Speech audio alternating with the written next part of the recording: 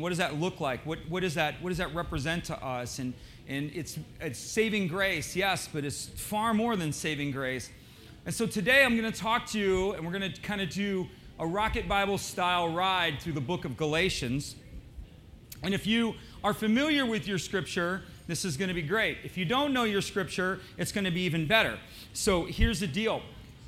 As far as Christianity goes, from the New Testament perspective, there are essentially, beyond the Gospels, 3 books that would be considered foundational or pillars to the understanding of the Christian faith, right? Without a doubt. Some would argue 4, but 3 essentially are what would be considered absolutely essential, non-optional books. And they're Romans, Ephesians, and the book of Galatians. And it's from these 3 books, the others accentuate the same ideas, but these 3 books lay the foundation of what essentially the gospel is all about. And these books were written by a man named Paul. And to give you a little bit of background on Paul, Paul was a guy who was raised in Judaism. The very first words out of his mouth essentially were scripture.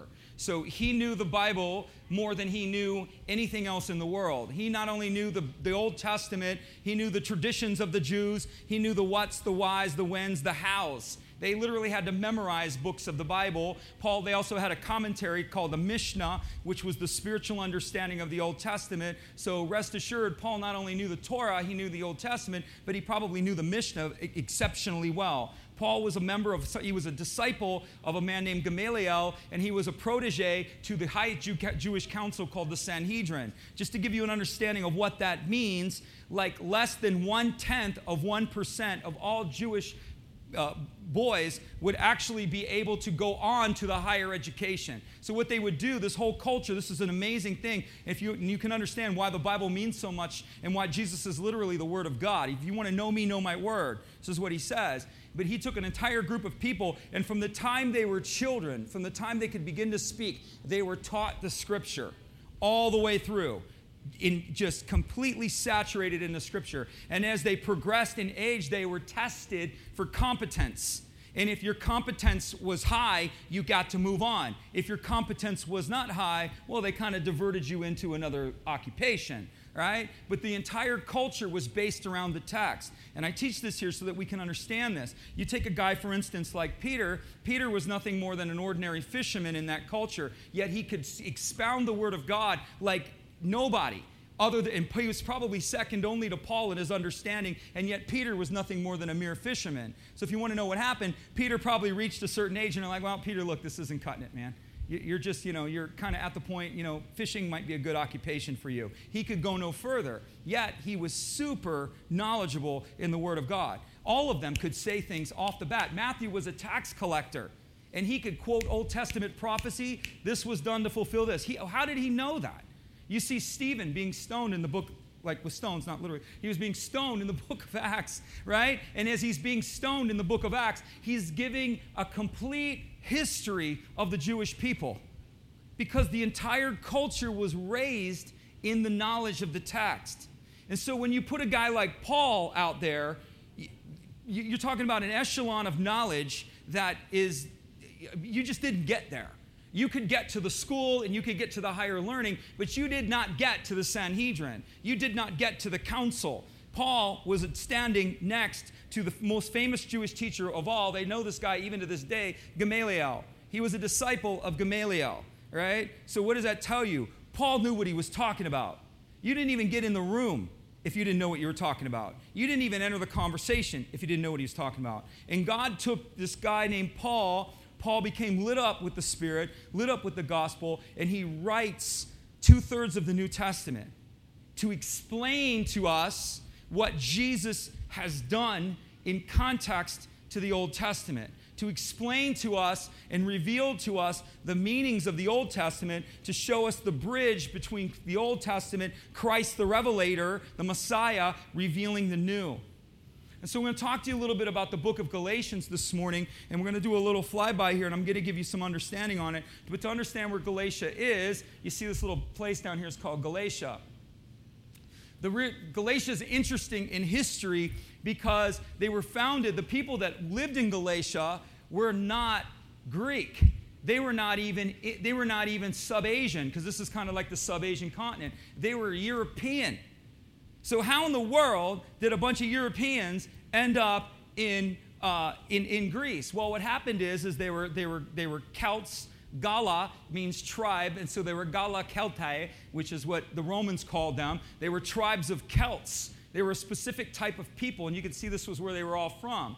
And they were very aggressive. They were very warlike, and what happened is they kept making incursions into Greece. So they kept going down into Greece and raiding, taking what they wanted and the whole thing like that. And Greece at the time, that's Greece down here. This is kind of Greece, and that's a little bit more Turkey. But this whole region here, they weren't kind of organized in their army. And so these Gauls were going down into Greece. And finally, the Greeks got it together. They're like, look, we just can't take this anymore. And so they formed themselves together, and they stopped them. And they said, listen, truce, truce, truce. What is it going to take for you people to stop coming down here and raiding us? What's it going to take? And they go, well, give us land. And so they ended up giving them land.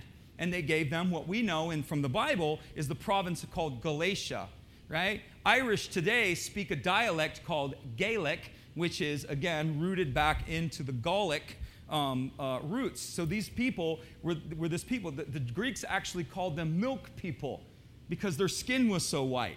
Right? So people from this region, we usually had a tan, right? We're in Miami. Most people here have a tan. It's what we would call ethnically as middle brown, right? So we have white, we have middle brown, we have black, right? We're somewhere in the spectrum of color on this. Well, the people that were in Gaul, the people that settled in Galatia, were not like the middle brown people of the Greeks. They were milk people because their skin was white. So they always call them, oh, those are the milk people. Those are the milk people.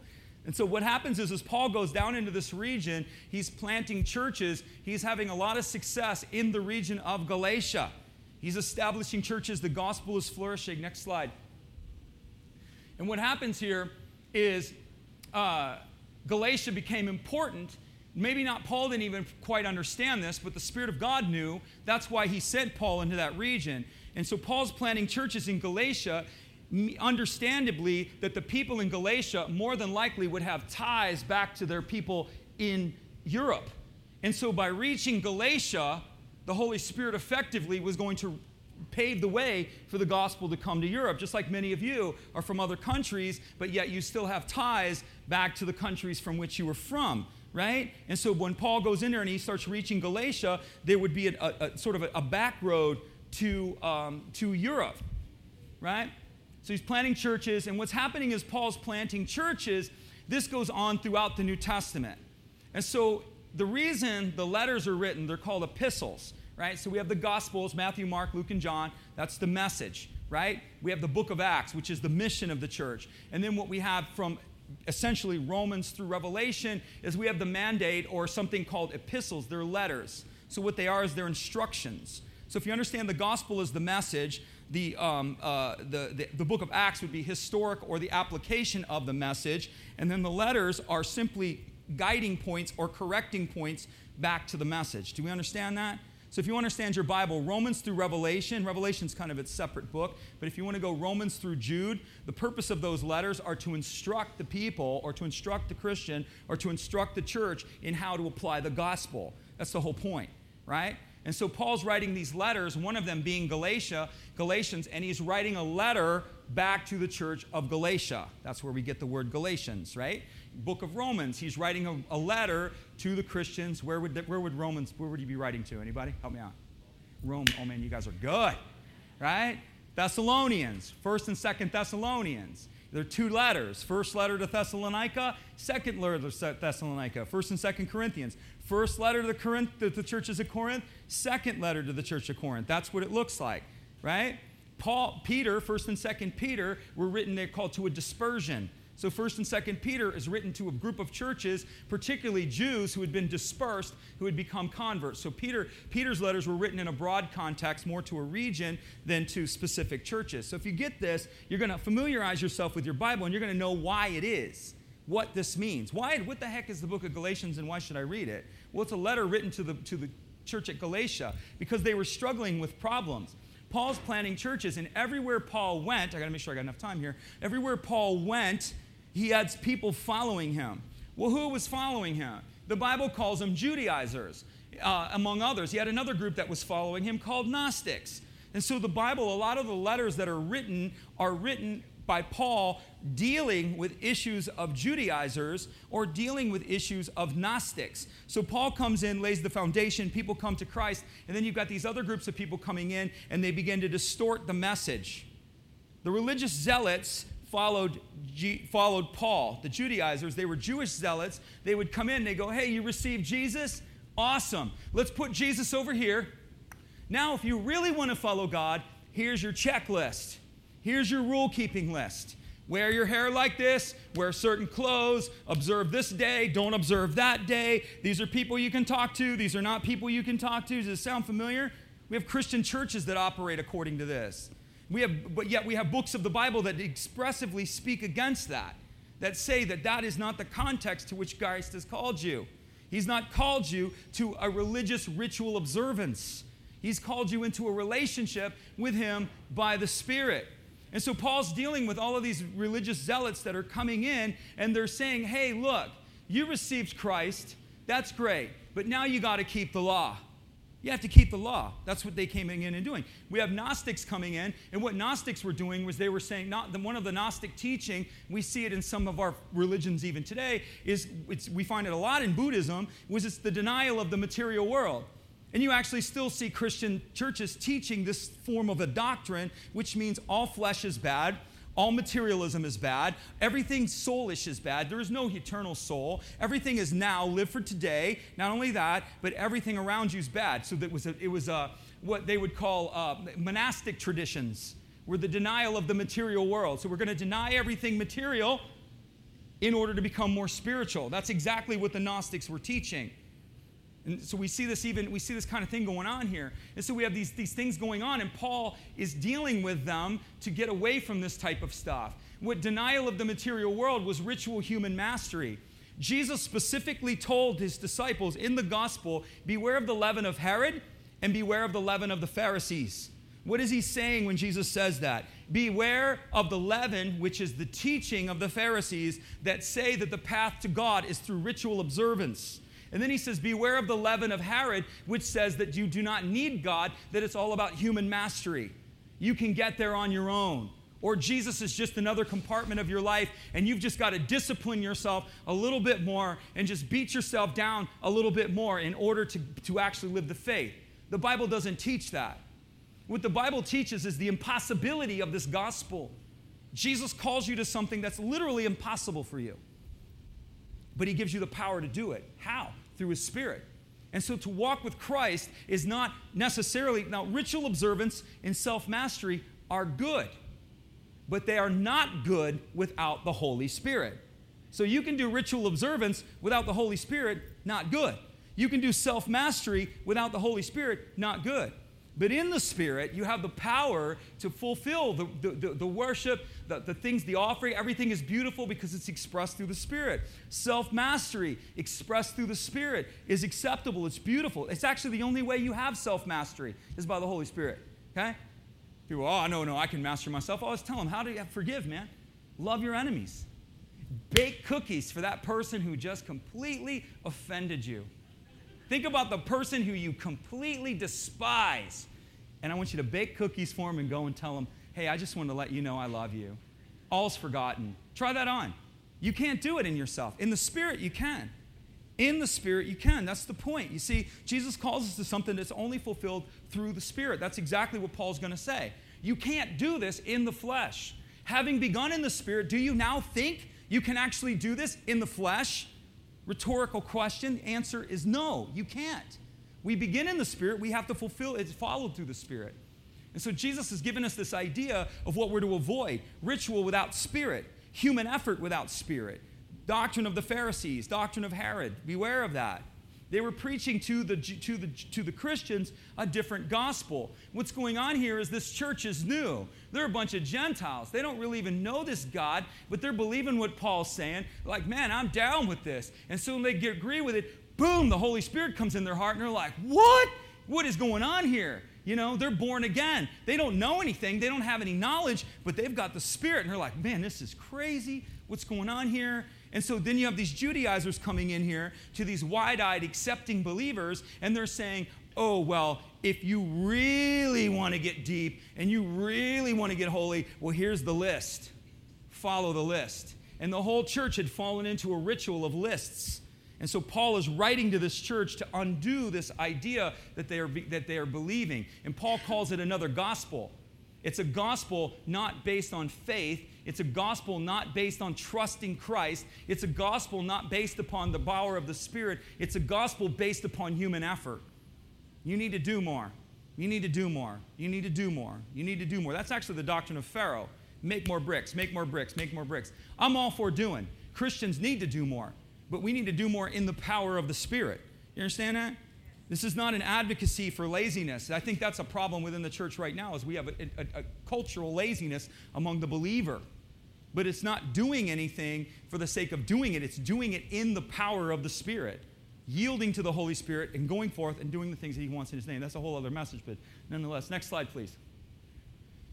Foolish Galatians, who has bewitched you, just you should not obey the truth? This is what he's writing to them. He's saying to them, and I'm going to get to the power of the resurrection here, because I want to show you what's going on in order to show you what he's saying and why. This word bewitched means to seduce or to appeal to vanity. Who has appealed to your vanity that you would believe this? And so they were appealing to their vanity, because in doing things, I keep my hair high and tight. I wear this. Women, we've got hair so long we can sit on it. We wear dresses like they wore in the 1800s. We look like we're holy. We look like we're holy. It's an appeal to vanity. Oh, well, I never see an R-rated movie that's not about Jesus. It's an appeal to vanity. I don't ever drink coffee. I don't ever drink coffee. I always tell you guys the story when we were in Germany. The Germans would look at us because we would drink a lot of coffee, because we're Americans, man. It's what we do, And I think, you think we rock the coffee? You should see the Cubans. They rock the coffee, man. You know what I'm saying?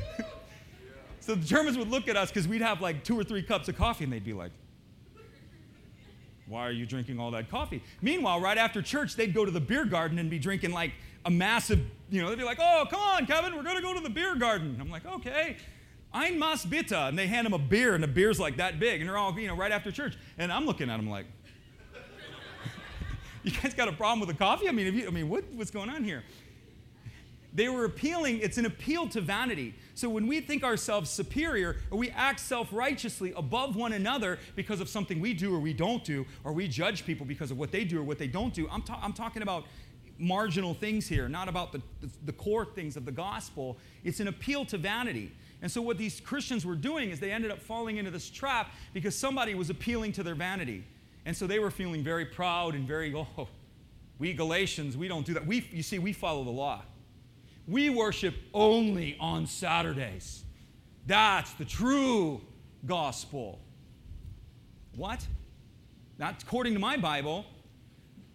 It says, this is what I want to learn from you. He says, everything that happened to you, the power of the Spirit that came to you, did it come by the works of the law? The miracles that you saw, the manifest glory that Jesus performed among you with signs and wonders, because that's the truth, did it happen by the law? I just want to ask this question. How did you get to the point that you were? Was it because of your ritual observance? Or was it because of faith in the Spirit of God? The miracles that you have seen, the Lord come and do, and amazing things that happen. Did it happen because you were ritually observing? Or did it come because of a love and a passion and a heart that you had before Him? If indeed it was in vain, therefore He who supplies the Spirit to you and works miracles among you, does He do it by the works of the law? Or does He do it by faith? Great question, right? I've had people, we're a grace-centered church. We believe in the center. We're not universal grace. We believe everybody gets a second, third, fourth, fifth, sixth chance in Jesus' economy. 70 times 7. Get up, get moving, keep going in the right direction. That's how it works. I've had people over the years go, Pastor's got to be more holiness in this church. Just got to be holiness. I just really feel that there needs to be holiness. Every time somebody talks to me about holiness, so you probably don't want to talk to me about this, because I'm going to ask you this question. What are you struggling with? People who want holiness, they themselves have an area of their life that is out of control. And so they're looking to me, or they're looking to the church to put some sort of external management upon them so that they can feel justified. That's what they want. Every single person I've ever known that has come to me and wanted to talk to me about, we got to have holiness. Holiness. You know there's sin in the church? I'm like, yeah. Do you know I got a few things I want to tell you about they're sinful? I go, yeah, dude, if you want to spend time with me, I got about 20 other things that you don't have any idea about, right? I'm well aware of it. Jesus is well aware of it. He's not shocked, right? We call people unto the grace, into the faith, into the loving relationship with Christ. This is what we do. We don't ignore it. We deal with it, but we deal with it in a manner of grace. We call people from where they are to where they need to be. It doesn't come through ritual observance. You can't break addictions through personal management. You can't. You got to heal the heart. You got to heal the brokenness, and you need the power of the Spirit to overcome your junk. Give yourself a break. You used to be free in this place this morning. You know, I'm messed up, aren't we all? And you can't help you. There are little things that you can do, of course, but at the root, you can't help you. That's why you need a Savior. That's why you need Jesus. He has to help you. And you have to let Him help you. He says, does it happen by works? Of course not. It happens through faith. It happens through the Spirit. The emphasis in the New Testament is on the Holy Spirit. I think the church has got to go back and read this stuff and understand the centrality of the Holy Spirit. I get people that go, I just follow Jesus. I just follow Jesus. And I've been meditating on this because I get this a lot. We just follow Jesus. Oh, Kevin, don't get into doctrine. Oh, that's just so divisive. Don't get into these things. It's just like, we just want to follow Jesus. I'm like, yeah, which Jesus? Fairy Jesus? Which Jesus? I just need to know which Jesus we're following here. Because according to the Bible, if you want to read the New Testament, beyond the Gospels, you're going to be shocked at how many times the name of Jesus is mentioned on His own. Jesus is always mentioned as Jesus the Christ, Christ Jesus, or Christ. Christ being anointed. Jesus is never separated from His power. Jesus is never separated from His purpose. Jesus is never separated from His mission. The Bible screams He's the anointed one. He's not Jesus, we just want to serve. I serve Jesus the Christ. I serve the one who brings power. I serve the one who brings purpose. I serve the one who brings provision. That's who I serve, right? And so we have to understand this. We got to get it right. We got to get it right. The culture will drift until the Christian gets it right in understanding conceptually what this thing is all about. There's an emphasis on the Holy Spirit. We can't do it without Him. Jesus said, it's to your benefit I go. If I don't go, the anointing that I carry, because I come from heaven, the Spirit comes upon me in this world, what I'm carrying, I'm going to give to you. And it won't happen unless I go. There's a heavy emphasis on the Holy Spirit. For as many as of the works of the law are under the curse. In other words, what Paul's going to tell them here is if you're going to live by ritual, if you're going to live your life by ritual, not by faith and grace, you're under a curse. Well, what does curse mean? Absence of blessing. What is he telling them? There's no blessing on the ritual. None. The blessing's on faith in the Spirit.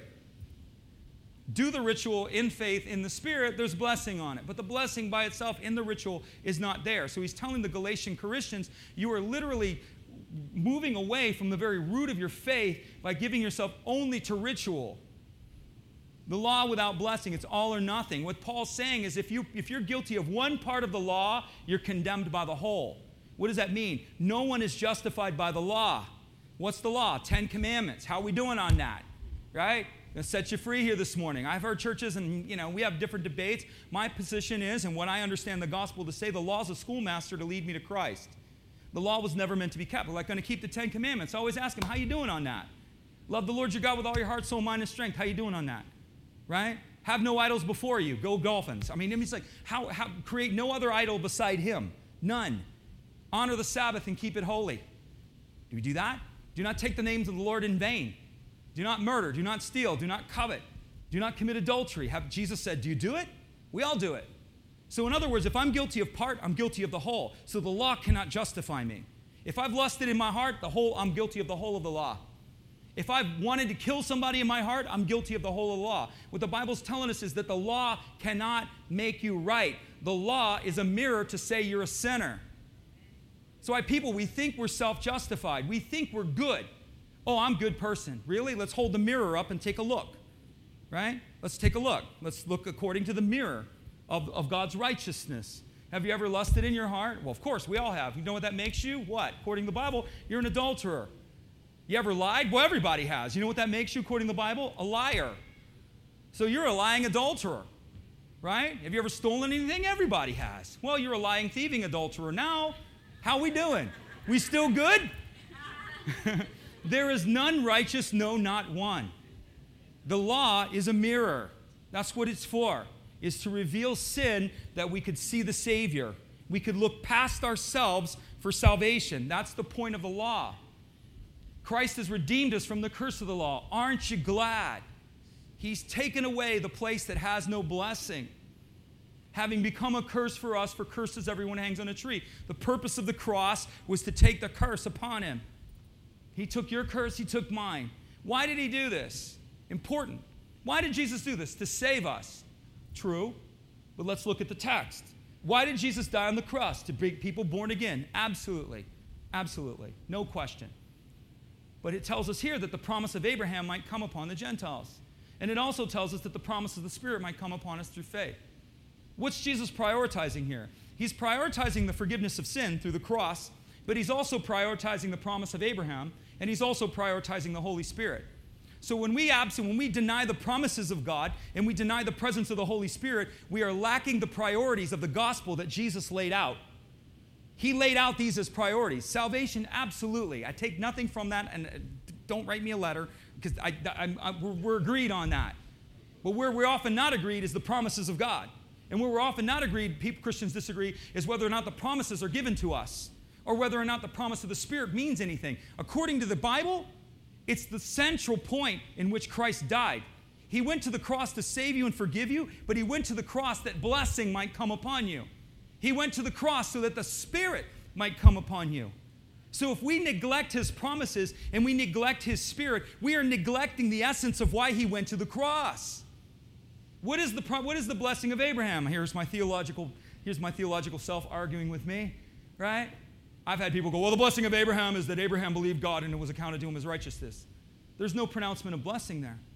Where in that statement, in that verse, is there a pronouncement of blessing? It doesn't exist. You know what a pronouncement of blessing is? In Hebrews 6 and in Genesis, I think it's 32, maybe a little earlier. But in Genesis and in Hebrews, the pronouncement of blessing. What is the blessing of Abraham? You guys want to know what the blessing of Abraham is? Because it's yours. You don't know what's yours unless you know what it is, right? The Bible right here says the blessing of Abraham is yours. What's the blessing of Abraham? You ready? Say it with me. Surely, in blessing, I will bless you. And in multiplying, I will multiply you. That is the blessing of Abraham. And it's yours. What does that mean? Because you believe me, I'm going to bless you. Because you believe me, I'm going to multiply you. I'm going to increase you. I'm going to expand your borders. I'm going to raise you to new levels of influence. That's the blessing of Abraham that's given to the church. That is the pronouncement of blessing that Jesus, that was placed upon Abraham's life, and that is yours. Is yours. Aren't you glad? That the promise of the Spirit might come by faith. Jesus died to bring the Holy Spirit, people. He died not just to save you, to forgive you, to restore you, to redeem you. He died to give you power. Life in the Spirit. Power, presence, purpose. Purpose of the cross. Next slide, please. You are all sons and daughters. Ha ha. So we're talking about, I think, 4 things here. What the cross does for us. You're sons and daughters through faith in Christ. For as many as were baptized into Christ, you've put on Christ. There's neither Jew nor Greek. There's neither slave nor free. There's neither male nor female. For all are one in Christ Jesus. See, there again we have Christ Jesus. Through Christ Jesus. Through Christ Jesus. If you read your New Testament, you're going to see the emphasis upon Jesus the Christ, Christ Jesus, Christ. Rarely are you going to see the name Jesus mentioned by itself apart from in the Gospels when it's directly quoting him. Almost never you see that. What does it mean? There's no separation between Christ and his power. Can't be done. Can't be done. There is neither Jew nor Greek, slave nor free. Neither male nor female. You're all one in Christ. And if Christ, you're Abraham's seed. Ha ha, here we go. As if we didn't get it in the last verse, he's going to say it again. You are now Abraham's seed, and you are what? Heirs according to the promise. What promise? In blessing I will bless you, in multiplying I will multiply you. See that? So what does the resurrection do for us? It positions us. That through faith in Christ Jesus, we are positioned. Everybody say it. I'm a son and daughter. Through faith in Christ. And I'm glad. Thank you, Jesus. You are now a son and a daughter. A son or a daughter. You have now been positioned through the cross. and faith in Jesus, you now have a new position, a new identity. Your past doesn't matter. What anybody else said about you doesn't matter. You are now His, and everything you are comes from Him. Aren't you glad? Baptism unifies us. So what the cross does is it positions us through faith. Baptism into Christ, baptism unifies us. So Jesus wants us unified. That's what baptism is. It's a unity. I identified. Jesus died for me, and He rose again. I identify. I died to myself. This is the point of baptism. And I live to Christ. You're literally not only giving your life away in faith. When you're baptized, you're surrendering your life. I no longer live for me. I live for Him. My life is no longer my own. I died to myself, and the life I live, I now live to Christ. That's the idea. You're now unified with Him in faith through baptism. But we're not only unified with Him, we're unified with one another. There's unity among us. We cannot take the unity that we have as brothers and sisters for granted. It's a Greek word called koinonia. Say it with me, koinonia. And it means bond. We translate it as fellowship, but its core root means bond. We are bonded together, you and I. We are bonded, which means the bond cannot be separated. It can be broken. This bond that Jesus gives to us is not meant to be separated. It's a bond, but it can be broken. And so what oftentimes we do as brothers and sisters, while we disagree, you can agree to disagree, we can move on without breaking the bond. You see what I'm saying? But what happens is oftentimes in our immaturity, we don't understand the bond that we have with one another, the symbiotic bond that we have with the church, and we break the bond. And when we break the bond, we cause cracks, we cause fragments, we cause jagged edges, not only into the fellowship of the persons that we have been with, but into the fellowship of our own life. And we go forth because we have broken a bond, damaged, and we leave behind us damaged, because we have not managed the koinonia in a healthy way. You understand what I'm talking about? So when it comes to us dealing with one another, we have got to be gracious. Jesus holds the bond of fellowship not only with Himself, but with one another very high. We very high. So no matter what, we can agree to disagree. We can, whatever it is we're going to happen in your Christian journey with Him, we have got to be gracious in the bond of fellowship and how we apply it. And be careful not to break. Equality of acceptance, this is what the Bible says. We're all one in Christ. This is the deal, okay? You guys want doctrine? I'm going to give you theology. You guys want it? I'm going to give it to you. We're giving you steak and potatoes here this morning. Right? Steak and eggs. Throw some grits in there, Southern style.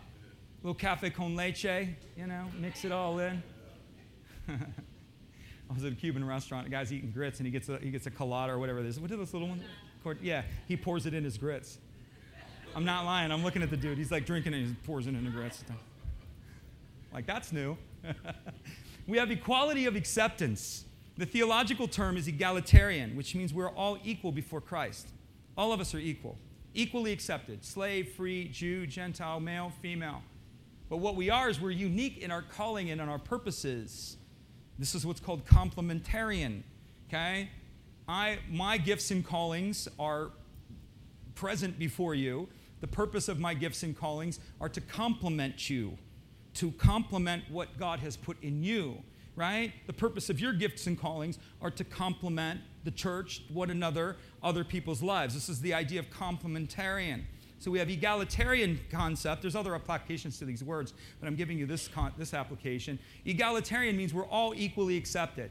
No big I's, no little U's. We're all equal in God's acceptance. He loves us accepted in Christ equally.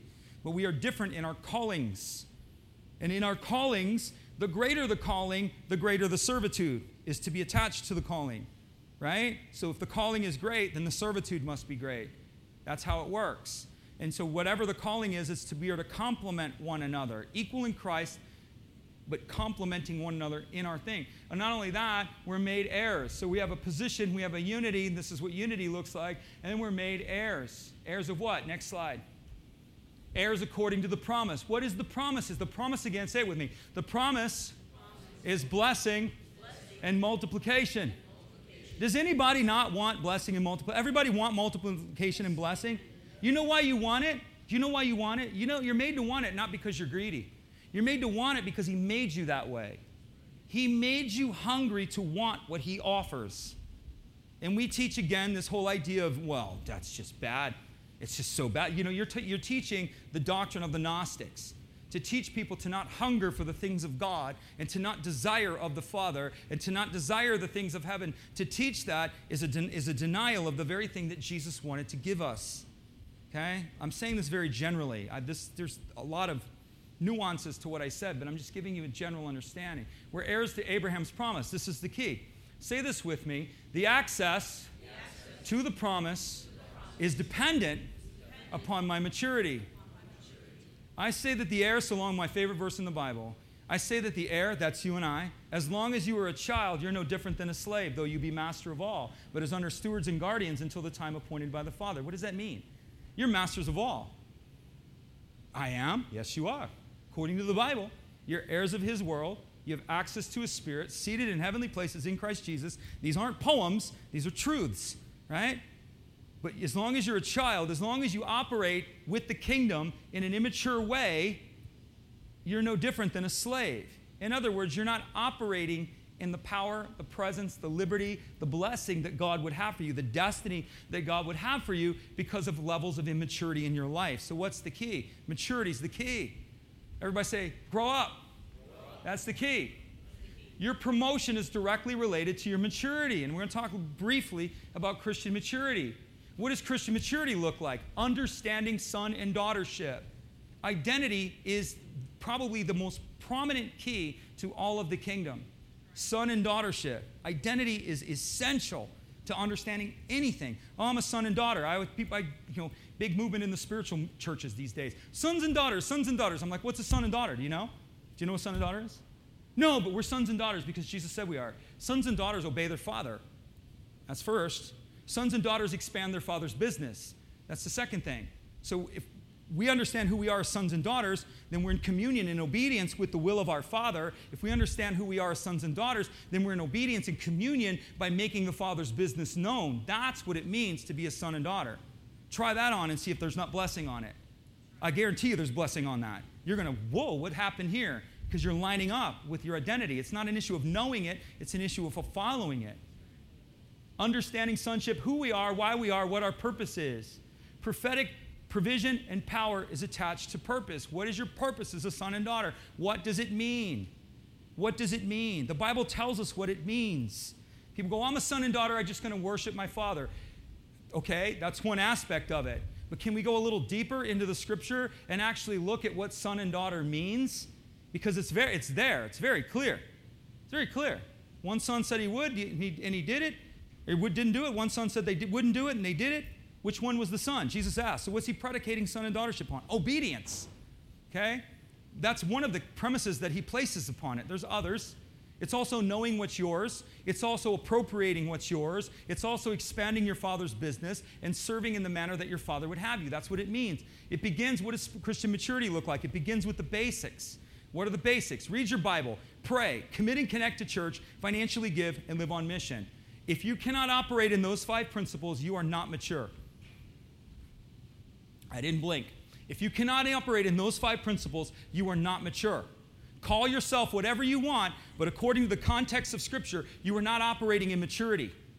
And if you are not operating in maturity, you are an heir who is no different than a slave.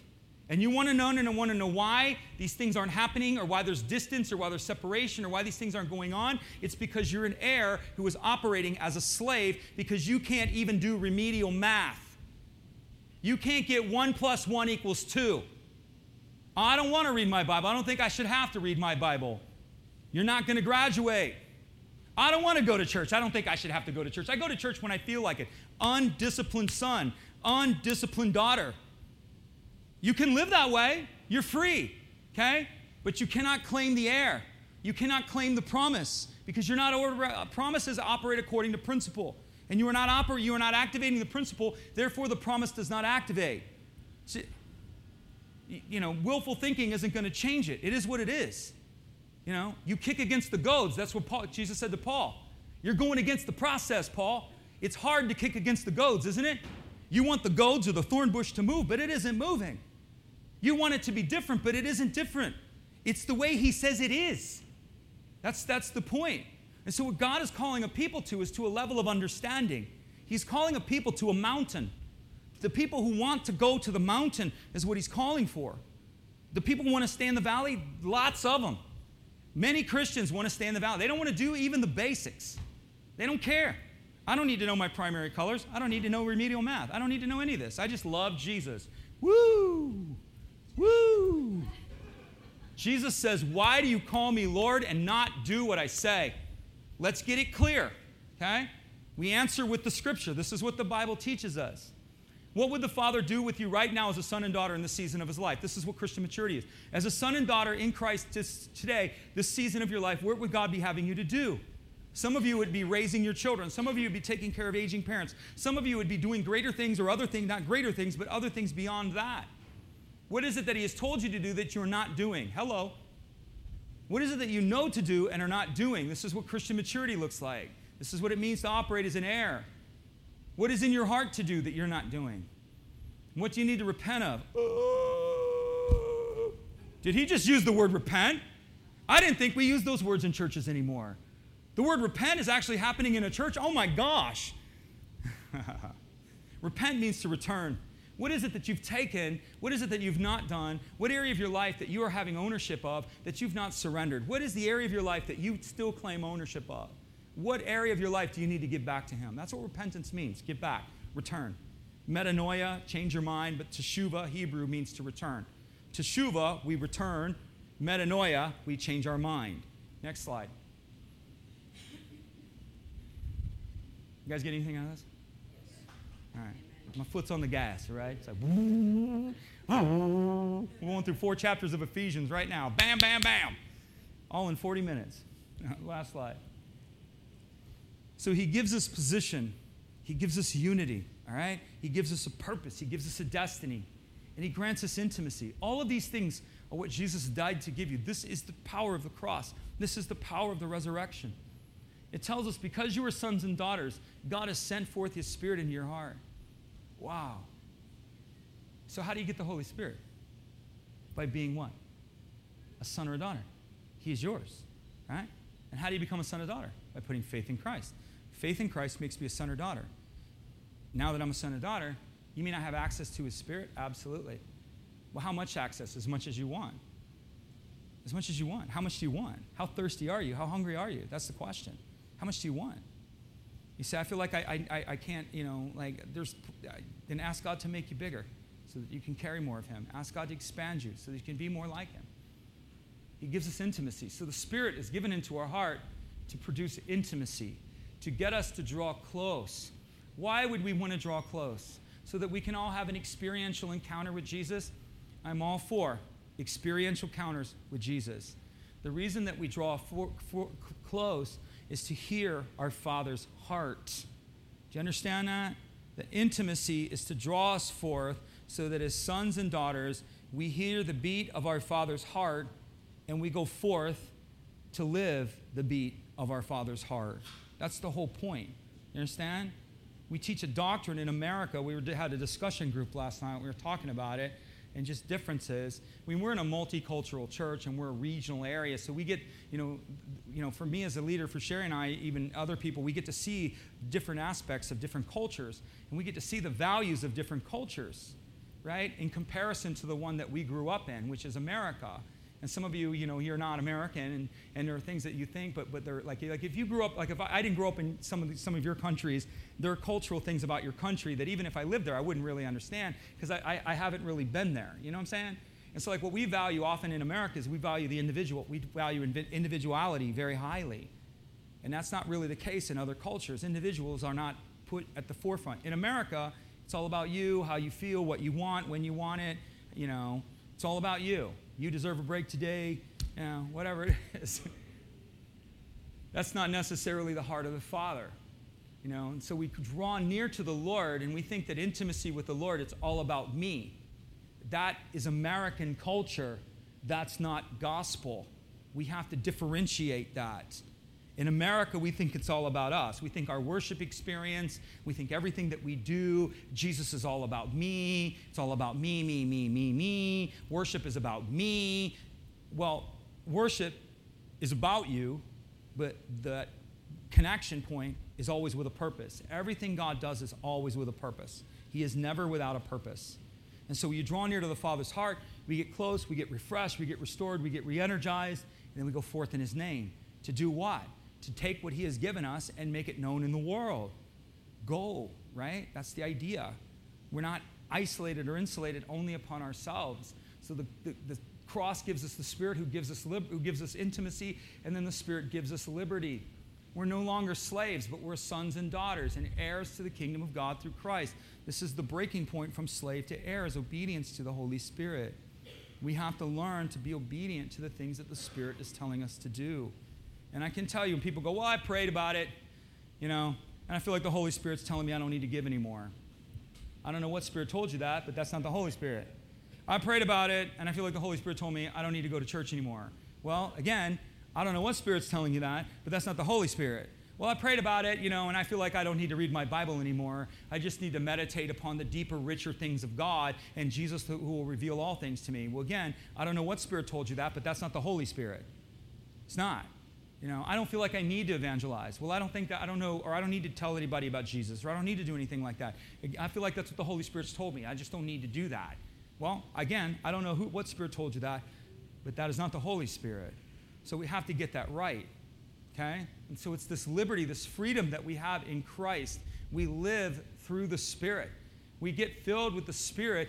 Look, okay, I'm going to tell you guys something. All right, we've all had some experiences at some level in some way of whether we party or whether we just got so beyond ourselves that we didn't know what we were doing. Anybody know what I'm talking about? Right? Okay, they call it the pastor's hangover. So on Monday morning, typically pastors wake up and go, I said what? What did I say? Because we say things and you're like, what did I just say? Right? The liberty that we have in Christ is that in the Spirit, saturated in his love, full of his Spirit, like just the love is just in you. Anybody know what I'm talking about when you're in the Spirit like that? You know what I'm talking about? Just wow, man. What the Bible tells you, that in that condition, there is no law. There is no law.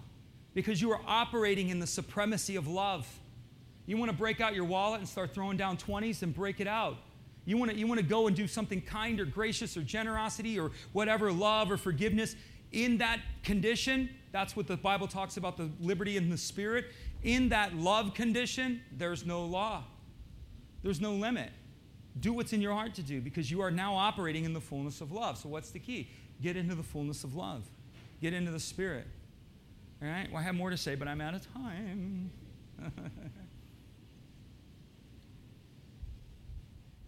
If you're here this morning and you've never given your life to Jesus, this is why Jesus went to the cross. He went to the cross to not only forgive you, but to bring you into a family. And to not just bring you into a family, but to bring you into a purpose. This is his ultimate goal. To make you and to create in you and to give you life in a way that you've never had. And to call you into the very reason in which you were created. To forgive you, to restore you, to heal you. And if you've never asked Jesus into your heart, we're going to close this service with 2 prayers. And the first one's invitational. And the church is going to pray with you because we're family. It's koinonia. We're unified. We're one. We're in this together. But we want to give you an opportunity to pray in agreement with this and just open your heart and receive Jesus this morning. You say, what do I got to do? Believe in your heart and confess with your mouth. It's as easy as that. It can't get any easier. You say I don't understand it. He never said you had to understand it. He said you had to believe it. Belief and understanding are 2 different worlds. And so all you got to do is just pray with us. And so we're going to close this right here and just pray along. Just give your heart, open up your heart and say, I'm going for it. Say, dear Jesus, I believe you are the Savior. And I need a Savior. I may not understand this, but I choose to believe it. And I open my heart to you, Jesus. And I ask you to come inside. I ask you to heal me. I ask you to forgive me. I ask you to restore me. And I ask you to repurpose my life. All that I am, I give to you. And all that you are, I receive as mine. From this day forward, I choose to follow you. In Jesus' name. Amen. Well, if you're here this morning and you need prayer for anything, we have a prayer team available. I'm over. Got to wrap it up. And I want to speak one more blessing over you. So just receive this. May the Lord bless you May the Lord keep you. May the Lord cause his face to shine upon you, and may he be gracious to you and give you peace in Jesus' name. Amen. God loves you. We love you. Have a great week.